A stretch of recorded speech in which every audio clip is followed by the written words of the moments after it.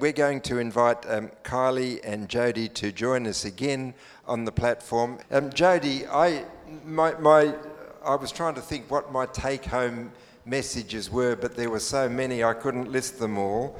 But the word single really stayed with me, and so did maternity leave. Thankfully not together. I'm intrigued. Now, wouldn't that be something? That would be something for the ministerial director of the conference to grapple with. Yep, we wouldn't be having this conversation, I'm sure. I know many of the women you've referred to who didn't make it back from maternity leave. Do you sense that, is there a growing awareness, would you know, beyond Victoria, is this formula getting sorted out once and for all, or do you think every woman pastor is going to have to navigate for themselves, maybe in conferences other than Victoria?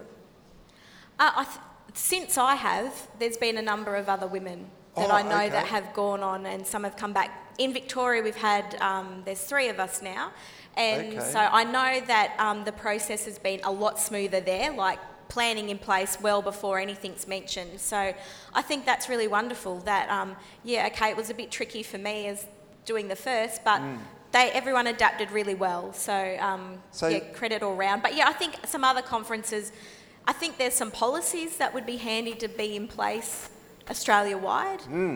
So maybe that's something we could pursue as a result of our conversation today, just to see how that journey's going. And so that the women can know what to expect, and so that the church can know what to expect too, because even the local churches get all unsure and ask questions and how's this going to work? Are you coming back? I mean, as a pastor, things can be tricky anyway, with movements, but I think there's definitely some space to do some work. That's encouraging, I must say. Brian? Yeah, I was just wondering, Jody, in that journey, what has been the most helpful thing for you in being able to write new rules for the church, if you like, around those issues?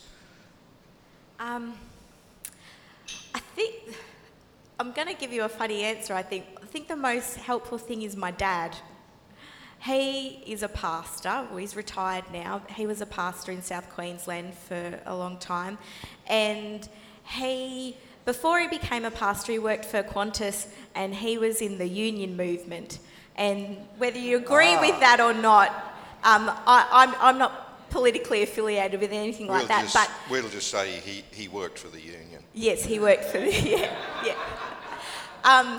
anyway,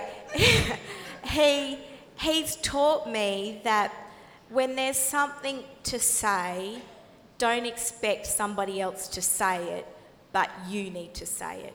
Because if you've seen it, then you need to do something about it. So I think that upbringing, that you don't hold back, is sometimes you need to learn to hold back. But in this instance, I think it helped me that Dad was always saying to me, just do it, just have the conversation.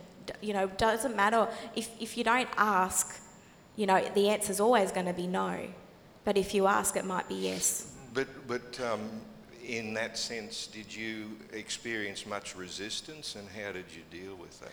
I don't know if I'd say resistance, but uncertainty. Like, I think everybody in that everyone was uncertain, and so that didn't have I don't know. Like, it sort of just took them by surprise. I mean, they had at least, 7 months to know what to do, but it was still like, we don't know. So I think, I guess they just didn't know, and they're also concerned about legal responsibilities and how that would actually work, and balancing it. And I think there's a number of complexities, and I understand that. But I think it was just uncertain, don't know of the best way to handle it. So I wouldn't say there was resistance. Everyone was very nice about it, but It took them a while to figure it out. It took them a while to figure it out, but we're getting there. Kylie, I wanted to ask you, I just loved your impassioned speech about mentoring. Are you willing to talk to us about the way that New Zealand job came about, the way a leader over there really trusted you, like a woman to be director of at least 2 departments to start with and then 4, there's an awful lot of commitment coming from someone up there to try that. Do you want to talk to us about that a little bit?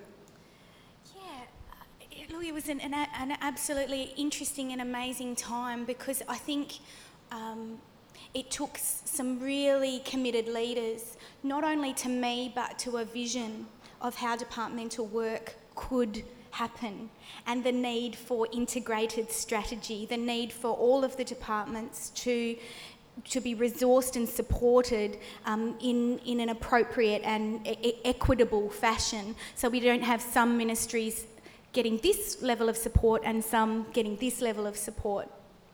So it was a real commitment to, we're going to try something new, and we're going to try putting all of the ministries at the table and resourcing them equally, and do that cradle to the grave kind of approach. So yeah, I think there was 2 levels of commitment, and I think sometimes in smaller places, or you need to be creative.